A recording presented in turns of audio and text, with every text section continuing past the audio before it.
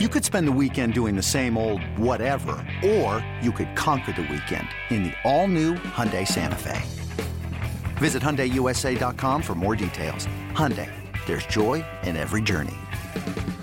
With threats to our nation waiting around every corner, adaptability is more important than ever. When conditions change without notice, quick strategic thinking is crucial. And with obstacles consistently impending, determination is essential in overcoming them. It's this willingness, decisiveness, and resilience that sets Marines apart. With our fighting spirit, we don't just fight battles, we win them. Marines are the constant our nation counts on to fight the unknown. And through adaptable problem solving, we do just that. Learn more at marines.com.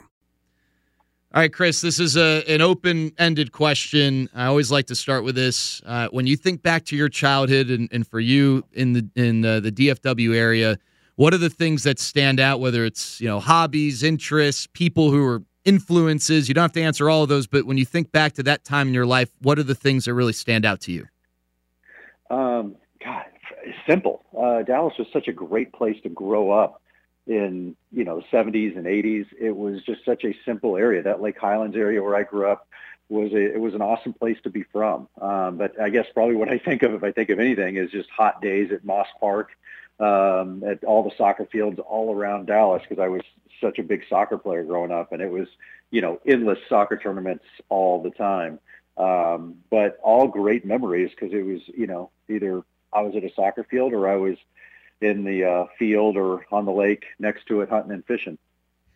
So and I know you love sports, was there a thought, at that point that soccer would be something you would do beyond school and maybe into college and heck, God willing, even beyond that? Or was soccer just kind of a fun thing for you to do competitively? Well, I always gravitated towards soccer, and I think, I watch my own kids, and you obviously gravitate, and you find a passion in something you're successful at. And I always had success at soccer. It always came easy. I understood the game, saw it really well. But like most Texas kids, especially back then, you did everything. And, you never specialized in a sport until much later in life. And, in Texas, you just had seasons. It was like, okay, this is football season. This is basketball season. This is soccer season. So you did it all. And it was the same kids from your school. Back then they didn't divvy up the kids and do, the fair play where everybody wins and everybody gets a trophy. You just had your buddies, and those are the guys you went to school with. And one of the dads coached, and it was really simple. And, I didn't really specialize in soccer until much later. I was always successful in growing at it. And I kind of went out on my own because I left my buddies and started playing on club teams and so forth. But still, it was pretty generally in my area. And then once I got to junior high, I really thought, this is something I want to do. And definitely by high school, my goal was to not only go to college, but to earn a scholarship. So at what point did broadcasting come into the picture, and what were your first opportunities in any capacity to kind of dip your toes into those waters? It wasn't until college. When I did get that scholarship, I had a couple of offers. I ended up going to Oklahoma City University, which lo and behold turns out to be a great mass comm school.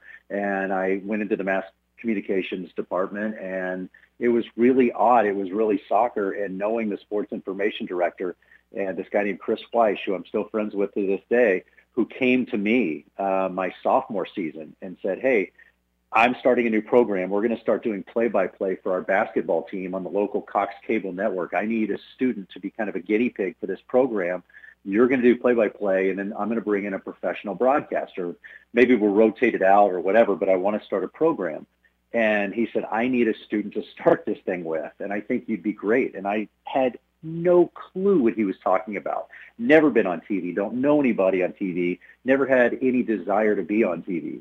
And he said, I just think you have the right personality. And he decided he was going to teach me. And that's what we did. We would go in and have meetings and talk about how to do this. Then we would break into the mass comm department late at night and put in old videotapes and turn the sound down and start doing play-by-play. We did that for months until my first broadcast. And honestly, I just, I was like a duck to water. I just took to it and immediately could tell, this is what I want to do the rest of my life. I love this. It felt to me like soccer, that drug that just, it hits your veins. I'm like, okay, I'm in. I'm all in on this. It was the first time I thought, I don't really care as much about soccer. This is what I care about now. Well, from one play-by-play broadcaster to another, I know exactly what you're talking about, and I think I heard you say somewhere along the lines that, you know, if the opportunity ever presented itself, you'd love to still do stuff with sports. But how did you venture away from sports and more into the, I don't know how you'd characterize it, you know, the entertainment field? What were those opportunities, and how tough was that decision to maybe move away from sports? Well, while I had great people in my life, you only have so much and so many people that can guide you to a certain degree if you're going to this level. And I had the opportunity to actually move back to Dallas, which was my goal in life. My main goal was to move back to Dallas, be a sportscaster, someday be the voice of the Dallas Cowboys and live happily ever after. That was it. And then I had this opportunity in '99 to move out of Oklahoma City and move to Los Angeles and start up a horse racing network. And I thought, you know what? I've never been to LA. I've never even been to California. I'll just go out there for a couple of months, enjoy some sunshine, go to the beach, and this thing will fail, and I'll probably hate Los Angeles, and I'll come back. Because I always felt like you can always come back home. And so I did. I took this chance, and I still thought I was just going to do sports out there in LA. But once I got out there, again, I was so naive and so green. I did have an agent, and she started putting me up for movies, for these other shows. And I think ignorance is bliss. I think I was fresh meat. I was something new to the scene.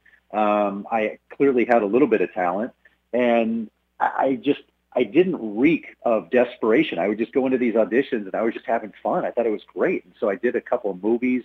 I did a movie with De Niro and Eddie Murphy. I did a movie with Ben Affleck, and I did these little bit parts. I don't love acting, and I quickly realized that. But I also started doing some other things, like a home and garden show. I did a game show, and I thought, wow, there's a whole world out here for hosting.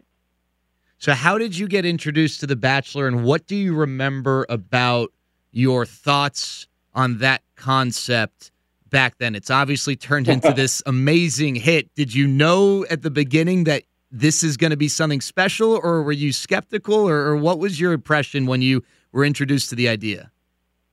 Well, you don't even think enough of things when they're created to be skeptical, because it doesn't even deserve the right to be skeptical even, because it's just a thought. There's so many shows that are pitched. You hear so many ideas. And back then, again, I was so green. This is only a couple years. I moved in '99, and this is, 2001, 2002. I actually learned about it in 2001, that fall. And, to me, I was like, great, whatever. My goal was, this is a huge gig for me, just to be talking to a network about a network show. Because up until then, I was doing the horse racing network.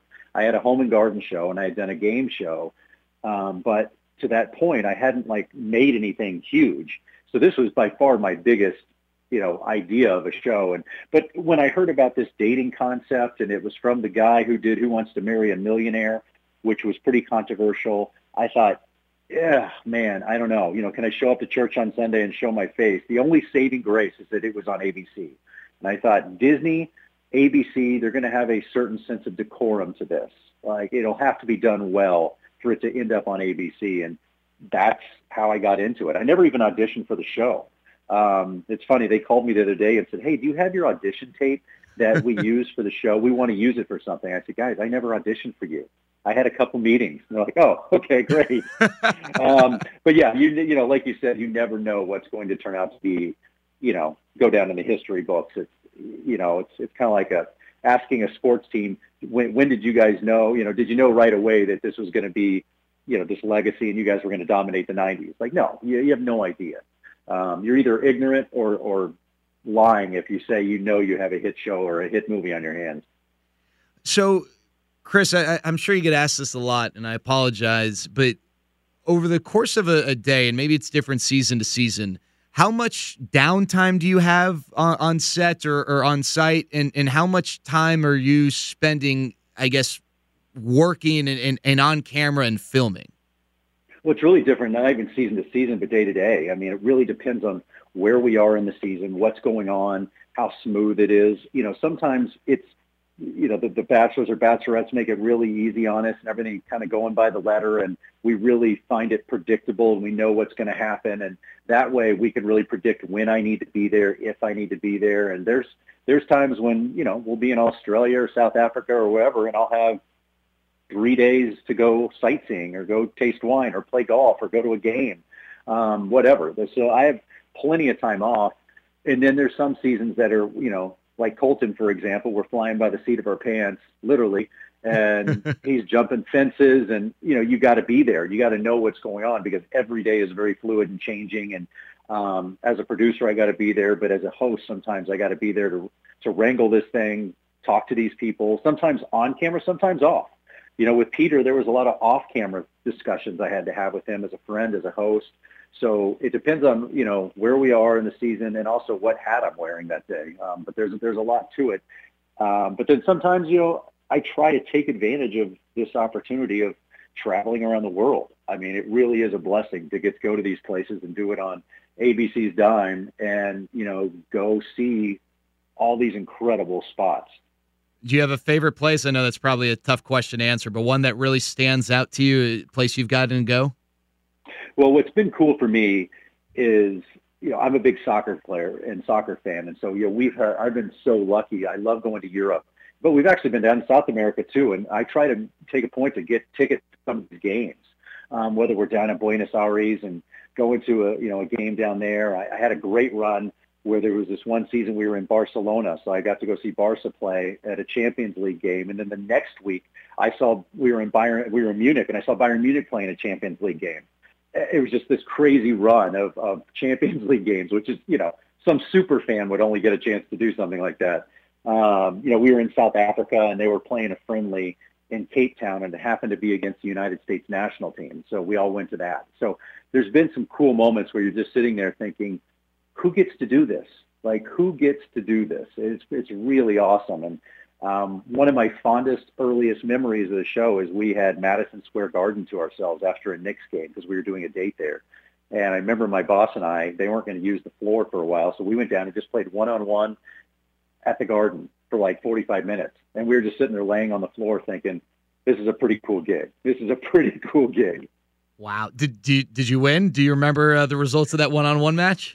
Yes, I do. In all fairness, Mike Fleiss, the creator of the show, is like 6'7". I am not 6'7". So he did dominate that day. But I also told him, "You're my boss. I had to let you win." I guess The Bachelor is such an established show now, and ABC, there's I guess some credibility and power that comes with that. But do you guys ever have a tough time? Whether it's reserving a place like like Madison Square Garden, or when you're traveling internationally to get the venue that when we watch on TV, it seems they must have just snapped their finger and hey, they've got access because this is The Bachelor and this is ABC. I'd imagine that there are some that are maybe more challenging than others to lock down. Yeah, I mean, the answer is yes and no. It ebbs and flows. I mean, there was a while where we could absolutely get everything. And then there was a lot of copycat shows, and a bunch of people kind of jumped on this bandwagon of kind of using and abusing resorts and saying we're shooting this show. It's like The Bachelor, and clearly it wasn't. And so for a little bit, it became difficult because there were so many imposters. But now that we've been around so long, we're so established. We have a team, and that is their job. They travel around. They're booking, whether it's resorts, places to go, dates, but also concerts and people that want their music on and want to promote their brand. And so there's a team that just does that now. And the show has become as much of a travel show as it has anything else. It really is fascinating to see the impact we have at some of these resorts. And a lot of them, look, it's not that glamorous because when we go, it'll be 3 or 4 or 5 months ahead of time. But so it might be a soft opening where the resort isn't quite done yet when we're there, and it will be done by the time the show airs. And so, yeah, we go to a lot of, soft openings and places off season when it's not the greatest, but we make it look great. And we do a great job of really the way the show is shot, how romantic it is. We do such a super job that a lot of these places are just blown up by the time the show airs, and, the website crashes, and because, we have the most affluent, educated audience in television. So we have the decision makers that are sitting on their couch going, yeah, I want to go to Bora Bora. I want to go to that beach. Chris, what have you learned about relationships over your time hosting this show that is founded upon relationships? Oh my God. It's, I don't even know where you could start because of my age, my experience of living my life. I'm now a parent of 2 teenagers. One of them's about to go off to college at TCU next fall, and helping raise those kids, and then going through my own experiences of being married for a long time, going through a divorce, trying to date again in your 40s, and at the same time being on this show that is all about love and relationships and listening to all these different takes on it. And I think if I had to narrow it down to one really broad brush thing, it's that life's not so black and white. There's a lot of gray in between in relationships and communicating and where people are coming from and why they are the way they are. And I think that has made me a much more compassionate man and a better listener, a better father, probably a better boyfriend, of just understanding. And, I think I grew up, again, in the 70s and 80s in Texas, and my dad, who's an amazing man, was very, it's my way or the highway, and kind of, with a steel fist. But that's not really the way it works. I started raising my kids like that, and I'm like, man, I'm not really getting anywhere. I'm not a good communicator. Just saying this is the way it is because is not really a thing. So I think I've become much better and more well-rounded human being. I believe we have a new season coming up. What are you most excited about for people to see and enjoy with the upcoming season? Yeah, well, obviously Claire's season of Bachelorette is on the back burner right now. But we knew we needed some content, so we created a new show called The Bachelor, The Most Unforgettable Ever. And this is going to be, almost think of it as a podcast, where we're going to take an entire season and just squish it down into a 3-hour show on Monday nights. It starts on June 8th. And I'm going to be hosting. We're going to talk to some of the characters that were on the show. And these are like the Mount Rushmore of Bachelor shows over the last 18 years. And this is cool because people have been clamoring to see these old seasons.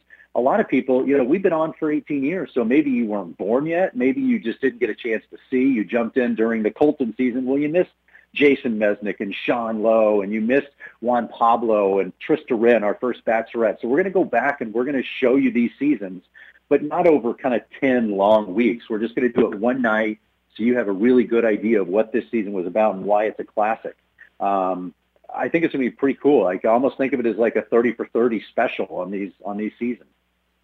All right, Chris, what would you like people to know? And this interview has shed light on this, and I think anytime I've heard you talk, it's not like you're hiding from who you are outside of the host of The Bachelor, but what are things that you, would like people to know about Chris Harrison, the human being, not Chris Harrison, the host that people watch every week on this incredibly popular show? Nothing. No, one of the great things, I have friends in this business who are entertainers, they're actors, and they're phenomenal at it. And I go out with them, and there will be people at the bar, restaurant, whatever, and they get mad at them. They're like, man, I can't believe you did that. And it's like, wait, he didn't do that. He actually didn't kill this person. That was a character he played. And so, you don't really get to know these people when you watch them on your favorite shows, whether it's Modern Family or a drama, whatever it is. I feel the great thing for me is that when people approach me, like at the airport or whatever, they feel like they know me because they've been watching me for 18 years deal with these issues and be honest and open. And I feel like I've brought myself and my own personality to the show, especially over the last 12 years when I've really grown into this role. So the cool thing with me is people pretty much get to see my life. I mean, yeah, there's a lot of private aspects I do like to keep to myself. I know people realize I have kids, but I try to keep my kids' lives fairly private. My dating life, for the most part, obviously people know I'm dating Lauren Zima now from Entertainment Tonight. That's gotten public. But for the most part, I keep things really quiet. And I've made a very concerted effort over years and years of learning how to grow up in this business to keep your private life somewhat private, because you got to have a life. And it's not Hollywood. It's not the glitz and glamour. I don't go out to parties.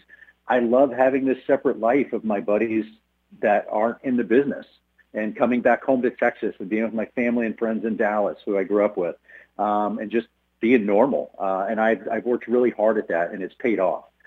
Because you can really lean into this Hollywood lifestyle, and there's some really great things about that, but there's a price to pay. There's definitely a tax at the end of the day on your soul and on your life, and I've managed to escape that so far.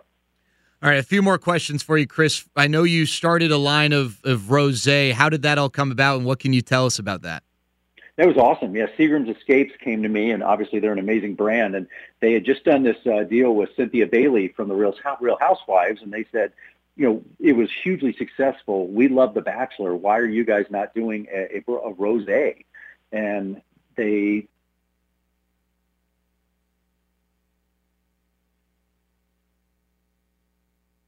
by Seagram's Escapes. It's this light, refreshing drink. I mean, hang out at the lake, hang out by the pool. Comes in a can. I went to Chicago. I went to the tasting room. I created the flavor, created the look. I was all in on this. And it's done unbelievably well. It's so good. Sounds crazy, but the best comment I get is everybody's skeptical. And then they drink it and they're like, damn, like this is really good. My golf buddies will drink it because it's perfect when it's chilled on the golf course. And they're like, I hate to say this, but like I really like drinking it. And on purpose, I did not put my face on the can because I didn't want to do that to my buddies to make them drink out of my face. All right, a few quick hitters. What are the shows you like to watch on TV? Oh, man. God, I kind of been binge watching everything with everybody else. Succession was such a good show. Absolutely crushed that. I was trying to think of what's, Billions is on right now. And absolutely love Billions. I wait every Sunday night, but I've been to all the documentaries that have come out. The Last Dance, this Lance Armstrong documentary, the Tiger Slam. It's been good content to kind of get us through our days. All right, Cowboys fan. What were some of your big Cowboys memories growing up? Oh man, well, back when I grew up, I kind of grew up in the shadow of where they used to work out over there off LBJ, and so a lot of these guys kind of lived in our area, in and around. And so they were really especially back then, a part of the community. And Dallas was such a big city, but a small town. And so it was very much Dallas Cowboys driven. There was football season and there was everything we did until we got back to football season. Because especially back then, the Mavericks were terrible. Just unbelievably horrible, and the Rangers weren't much better. It was really tough times back then, and so it was all about the Cowboys. And so, we grew up, and I had my Drew Pearson jersey on. I always wanted to be 88 when we played, or Butch Johnson, and we would all wear our jerseys and go play. And the worst part was when you were younger and you had to be the Redskins and be the other team, and you were small and you got beat up real bad. But it was, it really was a Cowboys town. And I grew up never going to a game because we definitely couldn't afford it. It was way too expensive for us. So we would just watch it, listen to it on the radio. And I didn't go to a game until I became a sportscaster in Oklahoma City. And that was my first game, is when I went on the field working. And I mean, I had tears in my eyes just walking at that, and it was that old Texas Stadium. So it was like walking into a parking lot, but it was such a moving experience, because I was like, I had seen this place, and I had been to the stadium before because of concerts and even Lake Highlands. And, we'd go to the old Plano Highland Park rivalry games that sold out Texas Stadium. And it was awesome back then. But so I had been, but I'd never been to a Cowboy game. All right. Final question, Chris. You've accomplished a ton. And if you didn't film another episode of The Bachelor, I think, it'd be easy to look at your career as a huge success. But what are things you would still like to accomplish, whether it's with The Bachelor or maybe outside of that arena? It's more outside, I guess. And, this is the first time you get to a point in your life, like, okay, people have asked, well, what do you want to do? Are you going to leave The Bachelor? You've been doing it so long. And I said, it's funny. No one ever asked Tom Brady after his 6th Super Bowl, hey, aren't you tired of playing football? Are you going to go play, badminton or go bowling? It's like, if I left The Bachelor, what am I going to do? I would want to host a hit network show. It's like, well, I have 4 or 5 of those right now. So, where am I going? This is it. I'm still winning Super Bowls. I'm not going anywhere. But now what I enjoy is using this brand to go do good stuff with some really great people. I've been very involved in the Tiger Woods Foundation and getting to know Tiger over the years and work with him on his foundation and his learning centers is awesome. Jason Day is now a really good friend. I love golf and I'm addicted to golf. So getting to know these guys and work and play at the AT&T, and through the AT&T at Pebble Beach, I've gotten to know some great people and hosting events, and, you know, that have to do with mental health and a lot of charity work. And it's been good to be able to use a platform. Yes, I'm giving back, which is wonderful, and it makes you feel good, but it's also, you get to meet some amazing people and have some incredible experiences. So, you know, somewhere in the sports world, I love to get back and enjoy. Do I miss my sportscasting days? Yes and no. I miss the camaraderie. I miss the fun. You know, when Eddie Sutton passed away the other day, it really hit me because I covered the Cowboys at Oklahoma State during those Eddie Sutton days. And, you know, that it just reminded me of how much I love those days and nights at Gallagher-Iba Arena and it was the Big 8, then the Big 12. And so, you know, I don't miss the traveling around and crappy hotels and, you know, all the work that went into being a good sportscaster, but I do miss the world of sports. And so, you know, eventually maybe there's something there. I don't know, maybe come back as a general manager and owner. Who knows?